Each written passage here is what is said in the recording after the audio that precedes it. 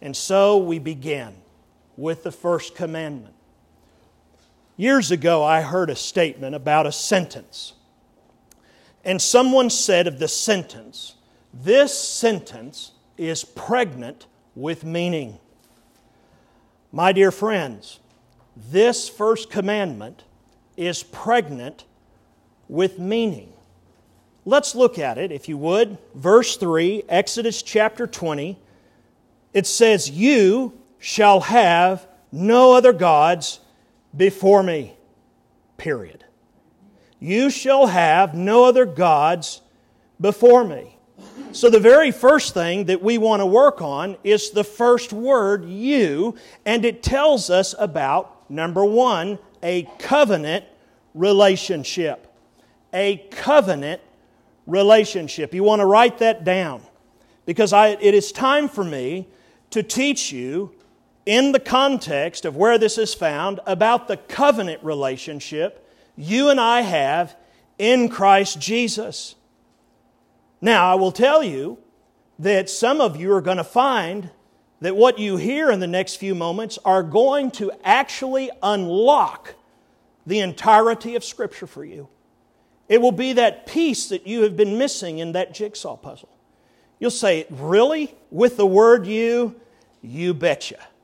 With this word you. Because it tells us who is addressed to and the extent of the address. It tells us from whence it comes and the basis for it. It is summarized as a covenant relationship. So let me teach you about this truth. Part of the difficulty all of us deal with when we read the Scripture is we deal with the difficulty of being separated by time and space and culture. What took place in 33 AD is very different than what takes place in 2022. We are separated by 2,200 years. 2,100 years. How many ever years we're separated? 2,000 years. We're separated a lot. We're separated by 2 millennia. And you might ask yourself, with this gap, why was so much ink spent in the Bible on the concept of circumcision? Why was eating meat, particularly pork chops, a moral dilemma for those people in that time? Much less, why were the Samaritans despised? We're separated by a great distance of time and space and culture. But however, there is a solution to that gap that is a conceptual gap. And that is the concept of covenant. The concept of covenant.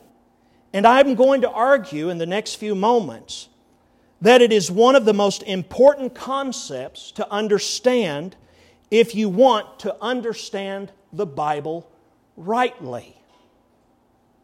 If you want to understand it rightly.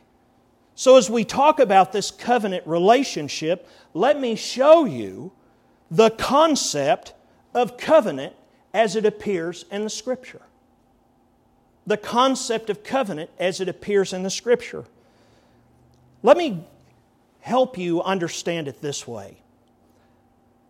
A covenant in the ancient world was similar to what we have in the modern world that we call a contract or a treaty or a will. Each covenant established the basis of a relationship. It was a contract or a treaty or a will that established the basis of a relationship. It established the conditions of the relationship. It made promises in that relationship if those conditions were met, and listed the consequences in that relationship of covenant if it was not met. You say, "Well, give me a modern day example." I can. I'll give you the first covenant, marriage.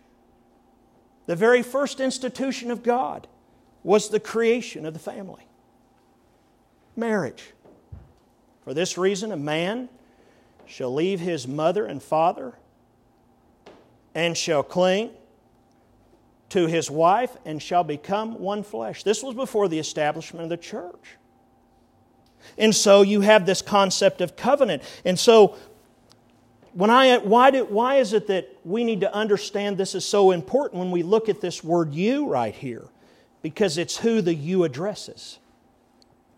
It's because covenant, write this down, covenant provides the skeleton. It provides the skeletal framework for how all of biblical history holds together. It's through the concept of covenant that you can understand then why Jesus Christ allowed Himself to be baptized by John the Baptist.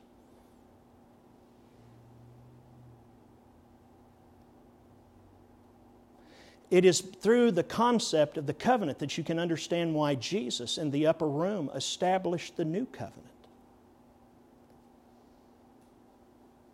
You say, well, I have opinions about all that, but are they based upon the covenant framework of Scripture? I have no doubt many of you have many opinions. The question is, who's right? And so the story of, and you need to understand something, when Genesis begins, in the beginning, God created the heavens and the earth. In the beginning, God creates the heavens and the earth does not tell about salvation yet. It doesn't speak to what we find out at the end of the Revelation, which is Amen. All that has taken place. So from Genesis 1 to Revelation, the end of Revelation, you have the unfolding of biblical history. And it unfolds in a way that is either pointing forward or looking backwards, as I'll show you in just a moment. So as the story of the Bible unfolds, we see God is a covenant-making God. He is a covenant-keeping God, and He is a covenant-fulfilling God. And God established the covenants with certain people, and these covenants are a way that He unfolds His redemptive plan. For example, the first covenant that you can see of the 5 major covenants of Scripture is what is known as the Noahic covenant. The Noahic covenant is found specifically in Genesis chapter 9. You don't have to read it into the text. God has set a covenant. He has said this is the foundation, these are the terms, this is the condition that the terms are met, and this is the consequence if they are not. The proof of it, by the way, is the rainbow. And it's interesting that the very ones that march under that rainbow as their symbol are the very ones for which that rainbow was created to say, judgment is coming. And so consequently, you have the Noahic covenant. And what does it do? In the Noahic covenant, if you go home and read Genesis 9, you'll see that Noah, after the flood in which God resets and renews the blessing of creation, He reaffirms God's image in humanity, and He works and the works of man's dominion over the earth. This covenant promise is of the preservation of humanity. Listen to me. You need to understand this, brother Christian and sister Christian. The covenant, the Noahic covenant, is a promise of the preservation of humanity and provides for the restraint of human evil in violence. It is because of the Noahic covenant that Adolf Hitler was not able to do all that he wanted to do. It is because of the Noahic covenant that Idi Amin could not do all that he wanted to do in Africa. It is because of the Noahic covenant that all of the great wicked people on earth have not been able to do what they've done. And it is because of the Noahic covenant that Satan cannot prevail over the kingdom of God. That is the first covenant of redemption. But then there's a second. There is the Abrahamic covenant that is mentioned in Genesis 12 and Genesis chapter 15. This is the most central covenant to the entire biblical story, from Genesis to Maps. In it, God promises Abraham a land, descendants, and a blessing. He promises Abraham a land descendants, and a blessing. And this would extend through him to all the peoples of the earth. Now listen, Christian. Understanding the Abrahamic covenant is paramount to understanding the theological concept like the promised land, the doctrine of election, the people of God, and the inheritance of all that God has. It provides the context for understanding practices like circumcision and conflicts with surrounding nations and divisions between the Jews and the Gentiles. It is found in the Abrahamic covenant. It's like a primer where the primer gives you the codes, the interpretation of the codes, and then you can look at what has been written and you have the code book, or the primer, you have the code book. It then speaks to you clearly. And then you have where we are, what is known as the Mosaic Covenant. The Mosaic Covenant has a couple of parts to it. It is found in Exodus 19, verses 1 through 7, and Exodus 24. This is the covenant God established with His people. Listen, His covenant people. He established this covenant not with the world. He established this covenant with the people at the foot of Mount Sinai, known as the Israel of God. This was not a covenant He made with Egyptians, Phoenicians, Romans, Grecians, Irish people. He made this with His covenant people. And they are represented in this text with the word in the second person singular, you. Not you all, not all y'all, not y'all, you individually. Each one of you at the foot of Mount Sinai shall have no other gods before me. Individual, not collective. It is not collective. It's individual. And He did not make this with anyone else. He made it individually in covenant with those people at the mountain.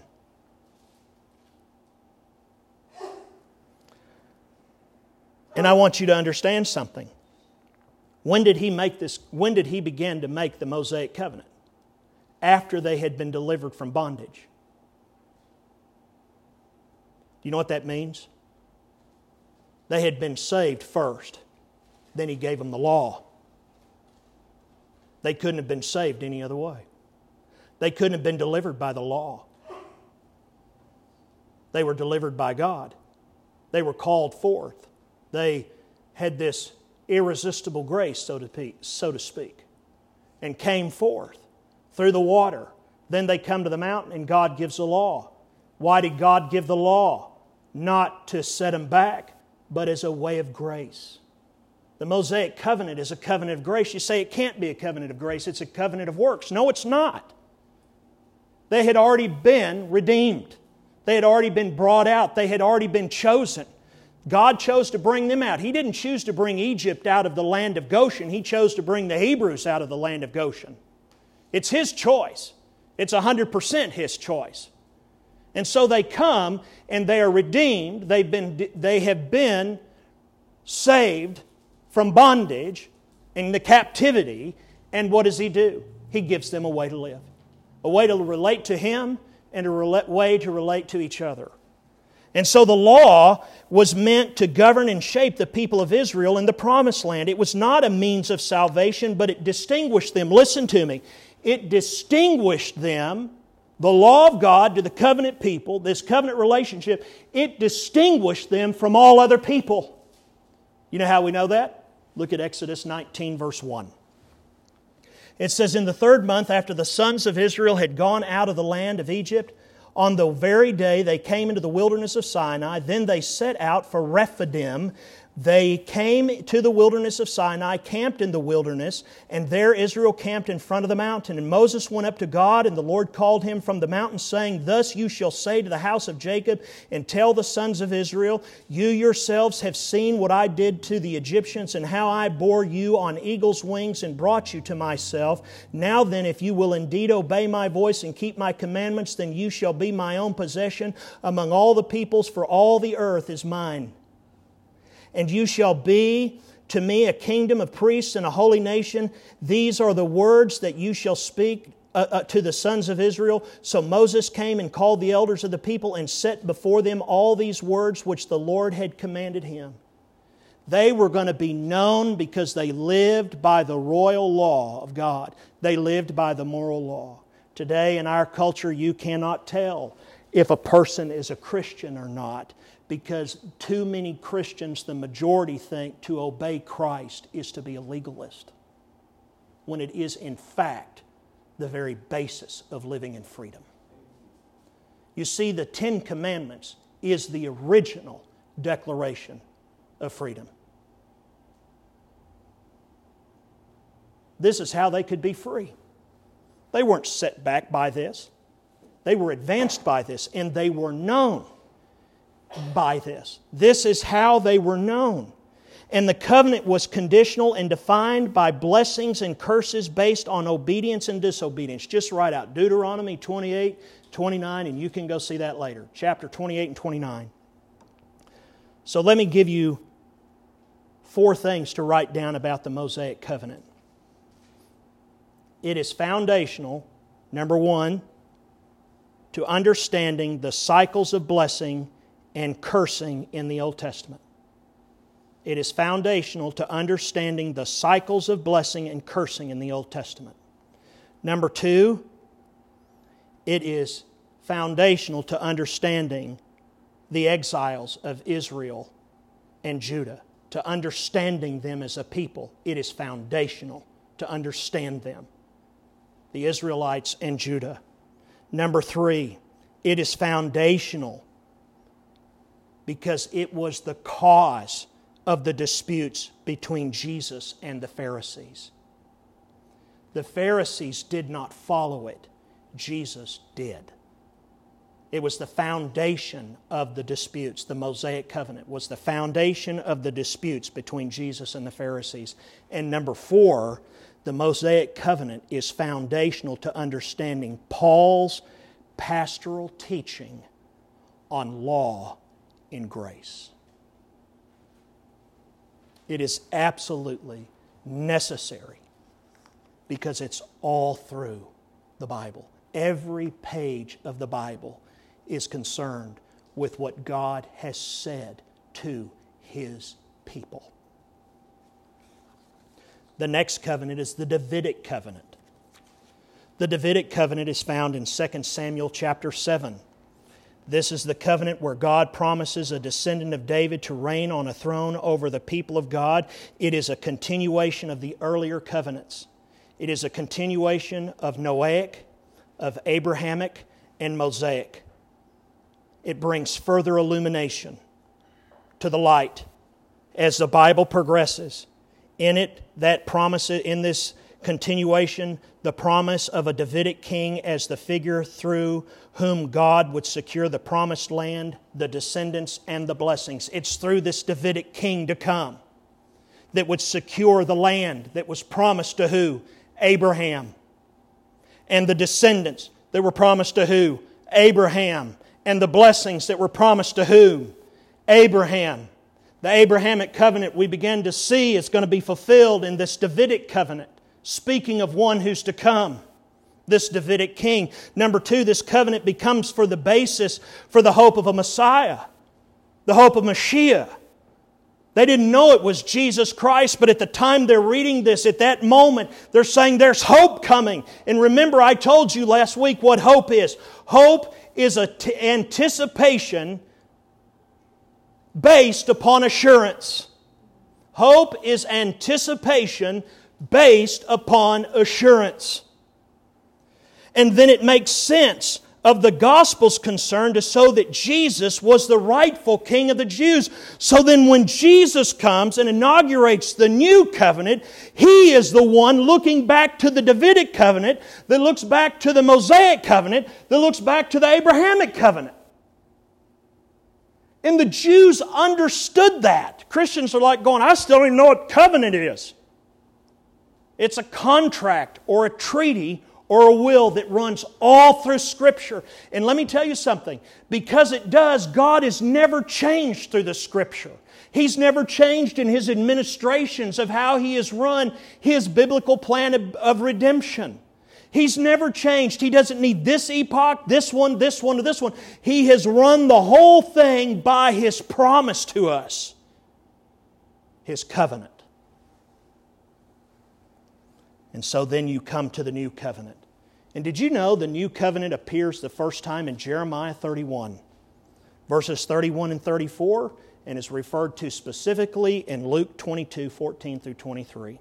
This is the new covenant. This is the language first used by Jeremiah that promises of a rescue and a renewal of the exiled people of God, the Israel of God. It promises that a coming day when God would make a new covenant unlike the one which Israel had broken. They had broken the Noahic, the Abrahamic, the Mosaic, and the Davidic covenants. Jeremiah prophesies there will be a new covenant. And this coming day would bring forgiveness of sin, internal renewal of the heart, and intimate knowledge of God. When you think about the fact that all of you in this room right now have a Bible, whether it's paper or video or screen, and I have no problem with people using at all, having a Bible on your phone or your app or whatever, because you can make the text look bigger. But for me, I prefer a Bible, paper Bible, because looking at the Bible, for me, just for me on an iPhone or an iPad or whatever, is like kissing Kelly through a screen door. It's just not the same.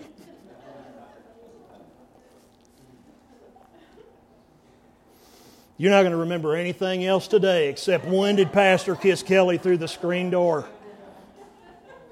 Ladies and gentlemen, on the last night of Jesus' ministry at the Lord's Supper, He takes the cup and He declares His death would be the inauguration of a new covenant. You will not ever again, wherever you are, take the Lord's Supper the same now that you know this. Because the Lord's Supper points all the way back to what happened with Noah. You say, I don't understand, because we have such a distance between that time and now. But what unlocks it is the covenant. Not theology, not eschatology, not soteriology, not pneumatology, not Greek or Hebrew or Latin or Aramaic. What unlocks it is that God said, and because He said it, that settles it. Why can we say it settles it? Because God does what He says. And in the Bible, He means what He says. And He says what He means. So you look at Scripture and you say, okay, so He's talking to a covenant people. So these 5 covenants provide the scriptural, a skeletal framework in the context that practically covers every page of the Bible. So get this, and then let me exegete the passage.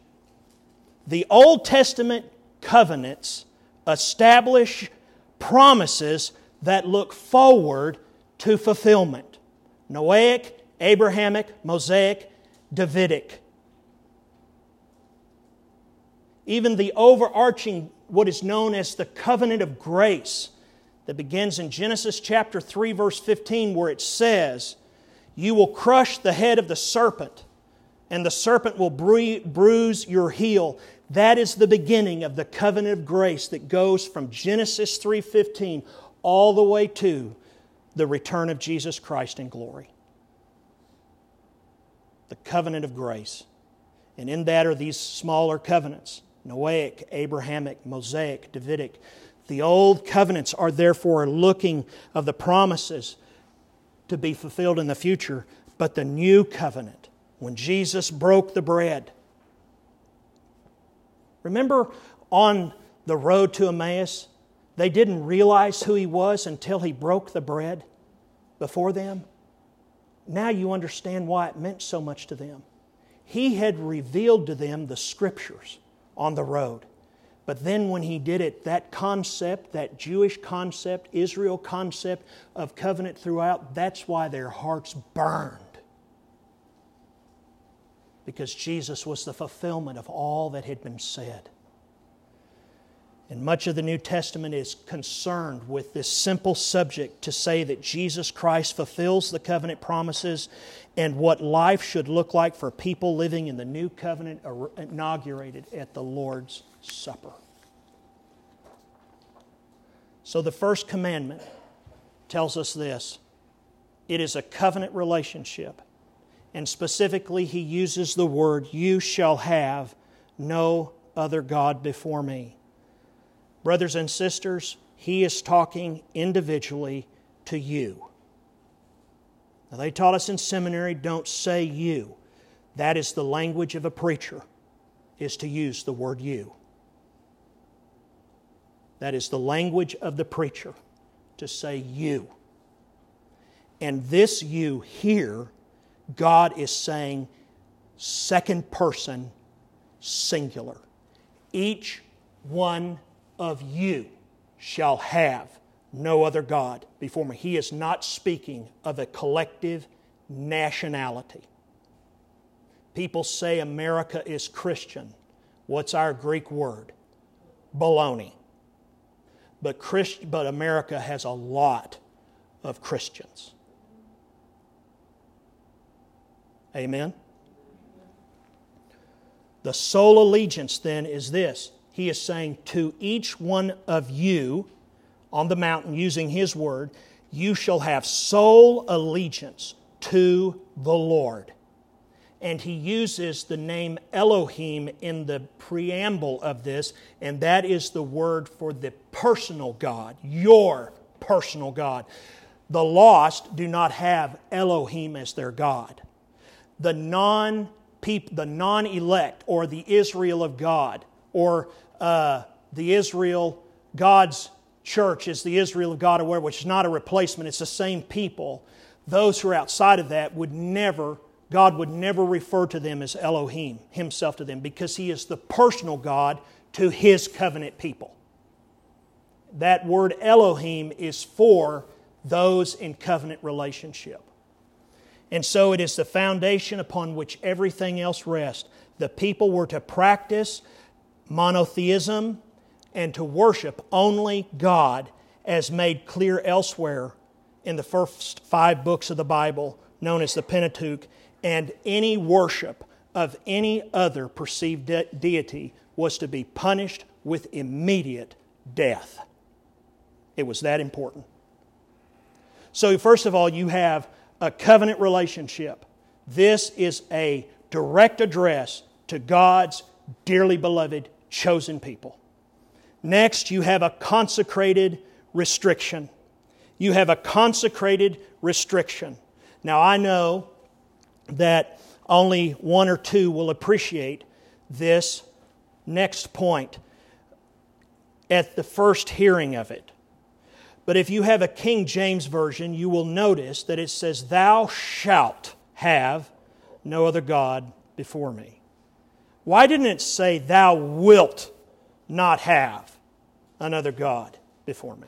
Why doesn't the New American Standard say, "You will not have," or "You will have no other gods before me"? Well, in English, you must understand something. One of the reasons English is so hard is because of the way it is used. And if you try and learn the King's English, you will understand there is a major difference between using the word will and shall. It's like this: I will protect you. That gives, in the first person, an intensity. There is no question that I mean it. I will protect you. from error. But if I say, I shall protect you from error, then there's a question. Well, maybe I will or maybe I won't. Depends on how I feel. But what makes English so hard is when you go to the second person, the rule is reversed. So if I say, you will protect me from error, well, maybe you will, maybe you won't. But if I say, you shall protect me from error, there's no question. So the word shall here in the second person means there is no question of intensity. He means it. You shall have no other gods before me. No ifs, ands, or buts. If it was you will have no other gods before me, then you will look like the majority of people that live that way. You say, well, that's really important. It is very important. And when the King James was written in 1611, and before that, the Geneva Bible, they knew to use their English that way. When William Tyndale translated it, he used it correctly, the shall. This, and there's an app called Grammar Monster, this is dying. Today people can't tell the difference between will and shall. Well, you can now. And he says right here, I'm talking about a consecrated, which means to set apart, a consecrated restriction, you shall have. Let me tell you how this is used. In the Hebrew, that's one word, you shall have. It's one word, and it's in what is known as the imperfect. But in the imperfect tense in Hebrew, it does not tell time of action, it tells kind of action. This is important because it refers to the kind of action inside of a person coming out. And it means this. It's like, I was walking, or he was walking, he is walking, he will be walking. It's not talking about the time, it's talking about the action. Walking. And he is saying in this passage here that it is both past, present, and future. You will, you are not to have other gods. You are not having other gods, and you will not have other gods before me. And this word, so it means this. The definition of the verb means come to pass, to occur, to happen. And the sense boils down to this, because this is the part you want to know. You will not belong to anything that can be compared to as equal to God. That's what it means. Now, I could really let loose here, but I think you understand. There is nothing in your life, past, present, or future, that's Greek. Hebrew. We're going to do Hebrew. There shall be no kind of action behind you, in your present, or in front of you that sets anything as equal to God. Now I want you to think about that. That's a point of repentance probably for many of us. What do we elevate? Do we elevate our family? I mean, I sat here going, how does the Dallas Cowboys fit into this? I don't even watch the Dallas Cowboys. But how do they fit in this? How does my job fit into this? How does my livelihood depend on this? But don't worry. He explains it in the text. The word God, this word gods, I had trouble writing it, and my computer would always capitalize it, and you cannot capitalize it. No other gods. What does this mean? Supernatural beings worshipped as controlling. Supernatural beings worshipped as controlling. So it means this. Some part of the world, some aspect of your life, or some kind of personification of force. I'll give you an example. Politics.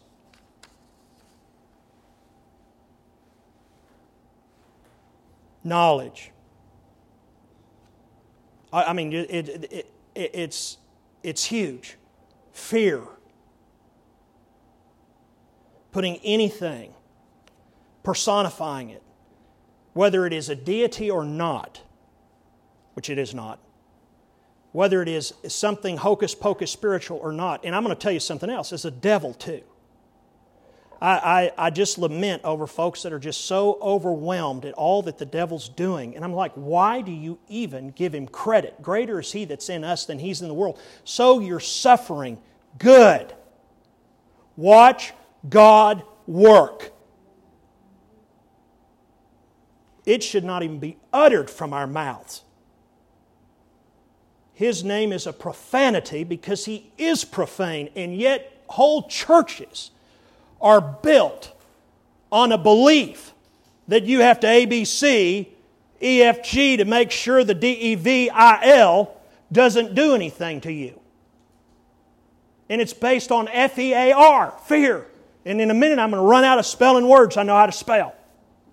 The reality of it is you do not set anything equal to God. In this life, your profession, your hobby, whatever it is, your studies, your spare time, anything, in equality to God. Period. Total exclusivity. And then he uses this word before. And this is the word that's the magic word in the whole text that gets everybody riled up in the commentary world. It's used over here in verse 7, and it says, so Moses came, and chapter 19, so Moses came and called the elders of the people and set before them all these words. So that word before the people is the same word used here in verse 3 of chapter 20. You shall have no other gods before me. So what does it mean? This word before is not a preposition. It's a noun. Now in English it looks like a preposition, but it's a noun. It's a noun. And it means front, head, face, former things, earlier period. It is a tangible thing. Front, head, face, former things, or earlier period.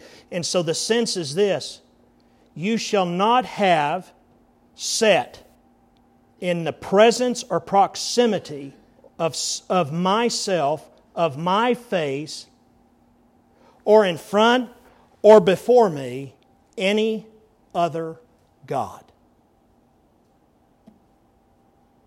You say it's just a whole lot easier to just read it in English, isn't it? It is. But you don't get all of it. But I want you to notice this. It's specifically relating to a person. A person. A person.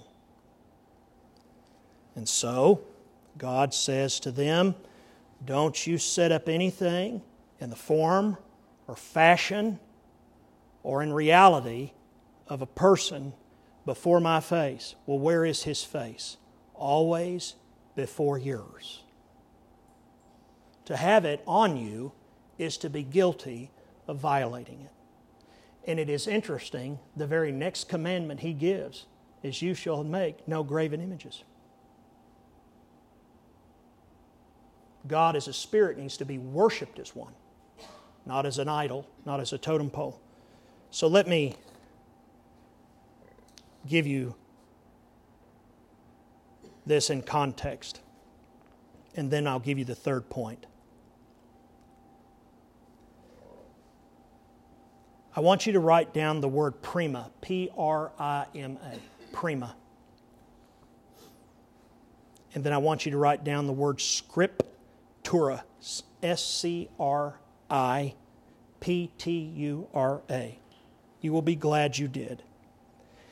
The doctrine of prima scriptura is this doctrine, that the Scripture, God's holy Word, is the first or primary way in which God's revelation comes to us. We can compare and contrast prima scriptura with sola scriptura in order to see the theological differences between these two approaches. Prima Scriptura teaches that Scripture is merely first among other sources of divine revelation. Prima Scriptura teaches that Scripture is merely first among other sources of revelation. In contrast, Sola, S-O-L-A, Sola Scriptura teaches that Scripture is the only source of divine revelation. Prima Scriptura views the Bible as authoritative. It may even be the most authoritative source, but it leaves the door open for other authoritative sources of revelation. That's Prima Scriptura. Prima Scriptura holds to the primacy of Scripture, but the Bible becomes one of several rules of faith and practices in Christian life. Do you want to see the classic example of who does this? The Roman Catholic Church. And most other Christians are Prima Scriptura. Prima Scriptura says this to you: I believe I'm a Christian based on the Scripture, and I'm an American, and I have to vote, and if I don't vote, I'm not an American. So I'm going to go into the voting booth, and I'm going to go vote so I can tell whoever's asking that I'm an American, and I can vote my Christian values Prima Scriptura. Sola Scriptura will say to you, this is what God says is an abomination. This is what God says will wreck any people. And you may be presented the opportunity to vote for two of the same kind, just different sets of the coin, and you will have to endure the ostracism of those who say that you're an American if you vote, but if you're going to be sola scriptura, there's sometimes you just can't. Because it is to defy God. And then you say, well, that's stupid. We're going to get people in here. No, remember the covenants. God has made covenant with His people. He has kept it for 4,000 years. And it does not hang in the balance of Democrats or Republicans. It hangs in the balance because it's His Word. But when you take God's Word and say, it will be my primary source, as opposed to being my only source, you have found yourself on the slippery slope.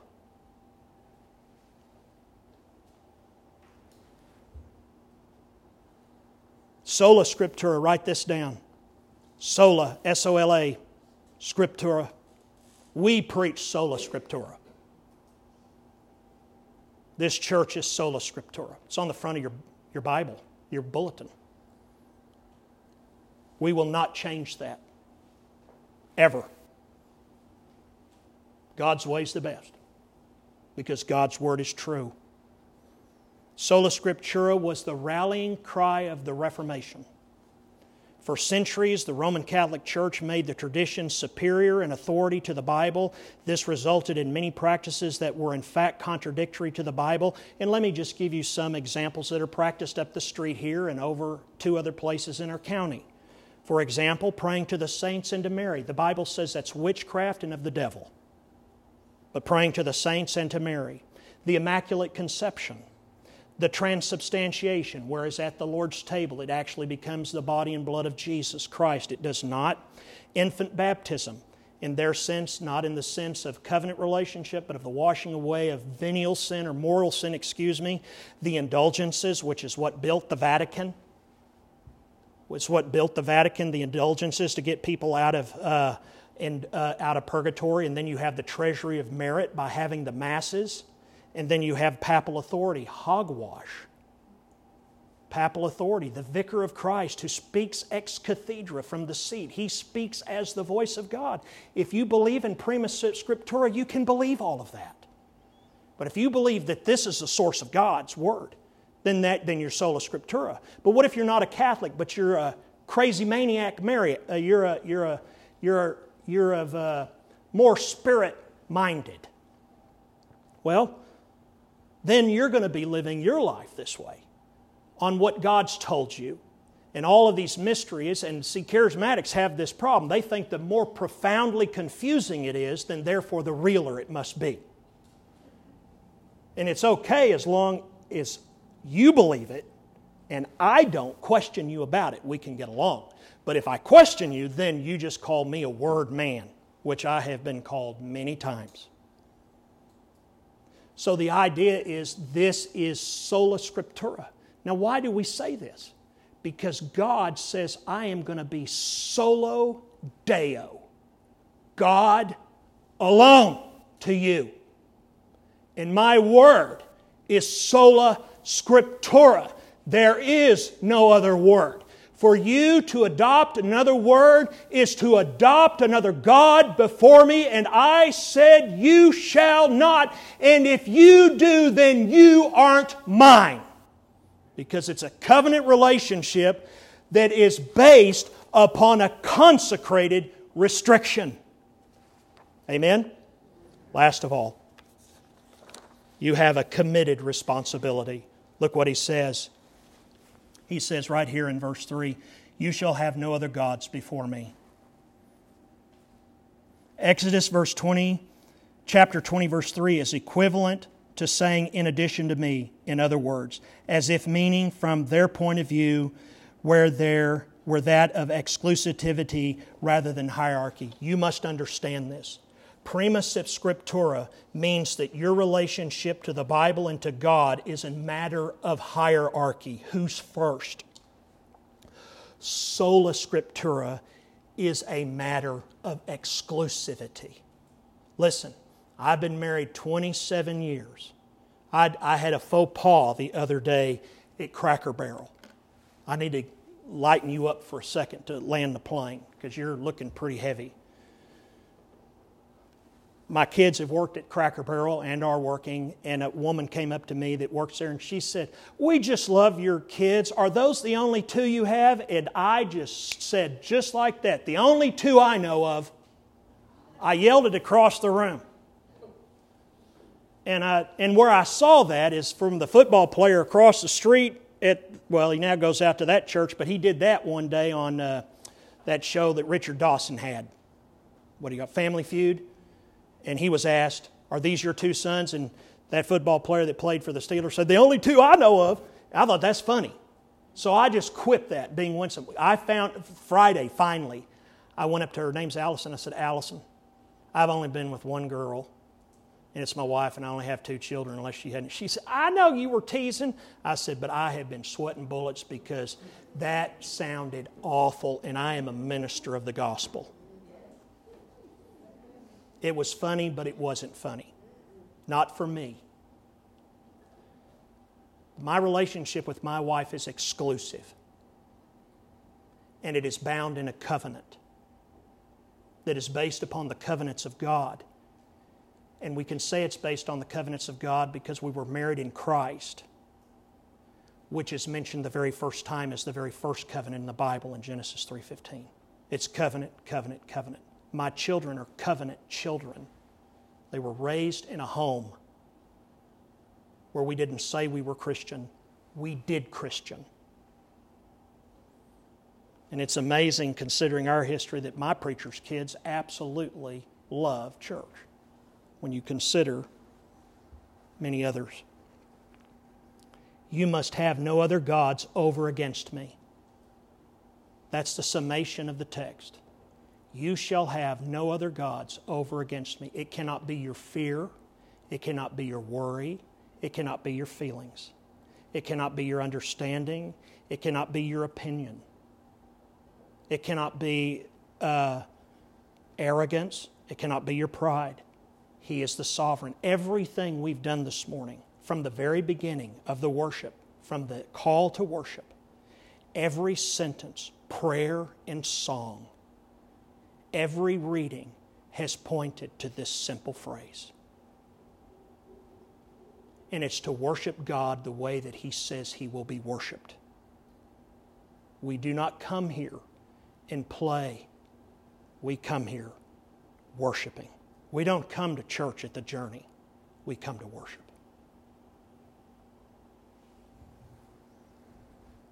It simply indicates a sense that Yahweh does not have some kind of preeminence in your life. He is all there is. And you say, I don't feel that way. Then the question must be asked, are you one of the yous? Paul says in Romans, not even all of Israel is Israel. They all had the circumcision, but not all Israel was Israel.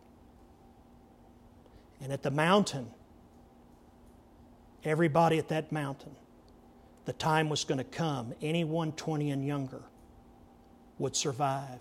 All the rest would die in the desert while they walked in circles. Are you walking in circles? Or are you the you? That is a very pastoral question. That is the gospel.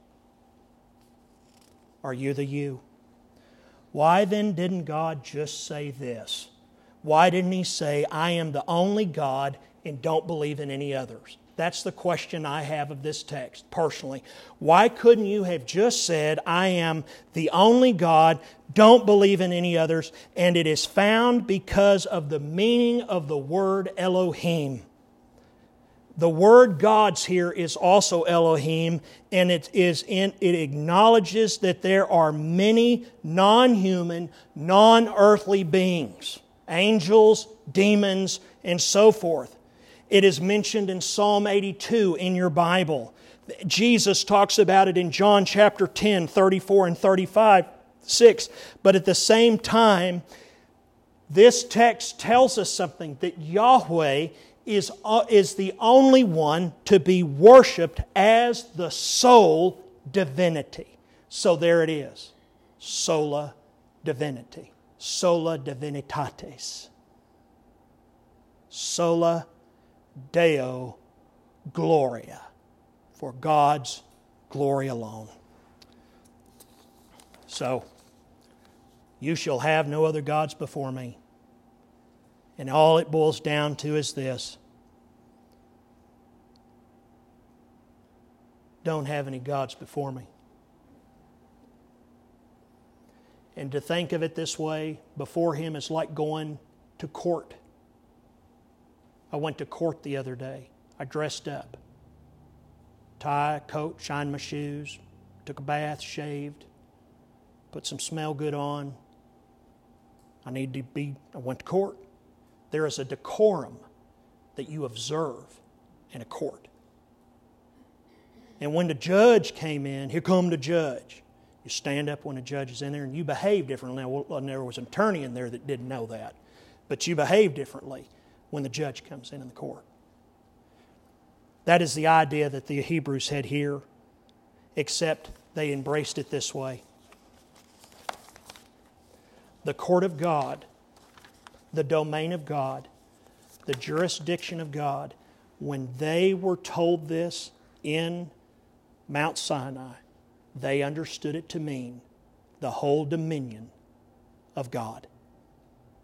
Whether you're on Mars or Jupiter or the moon, whether you're on Earth, in Turkmenistan, Bajorkistan, wherever you are, He has total dominion. And you are always in the presence of God. And He says, you shall not have any other gods before my face. And where you are is before my face. And so the very first thing He says out of this whole commandment, He says, I am the Lord your God who delivered you from bondage. You will have no other gods before me. What a freeing thing. If they ever decide in this country to drag us out and make us stand and bow allegiance to this or to God, well, I'll tell you where I'm going to stand. I'm going to stand on the first great commandment. I will have no other God. Do your worst, because all you can do is usher me into the presence of Him. I've been talking about Him my whole life and I've never seen Him. I'm ready to see Him. I'm ready to sing, "It was well with my soul when faith gives way to sight." Someone said to me the other day, well, it was my friend, Sue Gordon called me on, Dr. Gordon, my dear friend, she called me and asked me to do his funeral, which will be quite an emotional event for me. Hardest one, and he has not passed yet, but he's coming. And his wife asked him, and I want you to listen to this. His wife asked him, said, Brian, do you think that Jesus is going to come get you when you die? And he said, I sure hope not. And she said, why? She said, because I want to take the stairs. I just want to take it all in and see all of it. Well, I know since I'm going to be the man that gives the last word, when I get to heaven, I'm like I'm always have done for 40 years, like his other son. I'm argue with him and say, when Jesus appeared to take you home, it was much better than taking the stairs, wasn't it? Just give me Jesus. But you know what? If you're not in that covenant, you'll never see Him. And the way that you'll know in your covenant is not by what you've said. It's by the way you live. You say, that sounds like it does not. These people were saved before they were given the law to live by. If you live in the freedom that is in Christ and the freedom of not having another God, if He is your primacy, He is not only your primacy, He is the sole thing that occupies you in everything you do, well then, that's what Jesus came to do, was to make you have relationship again with His Father. And I commend Jesus Christ to you as the only way, for He is the way, the truth, and the life, and no one will come to this covenant God except through Him. And Jesus has said very plainly in John chapter 6, He does not pray for the world. And He means the whole world. He prays for those whom the Father has given to Him. I pray, God, that all of us have been given to Him. And our lives are not demonstrated by saying, I know when I believed. I know how I believed. But that our lives are demonstrated as living the same way they did in Sinai. We will live by the very Word of God, which is the bread of life. May God favor His Word in our hearts.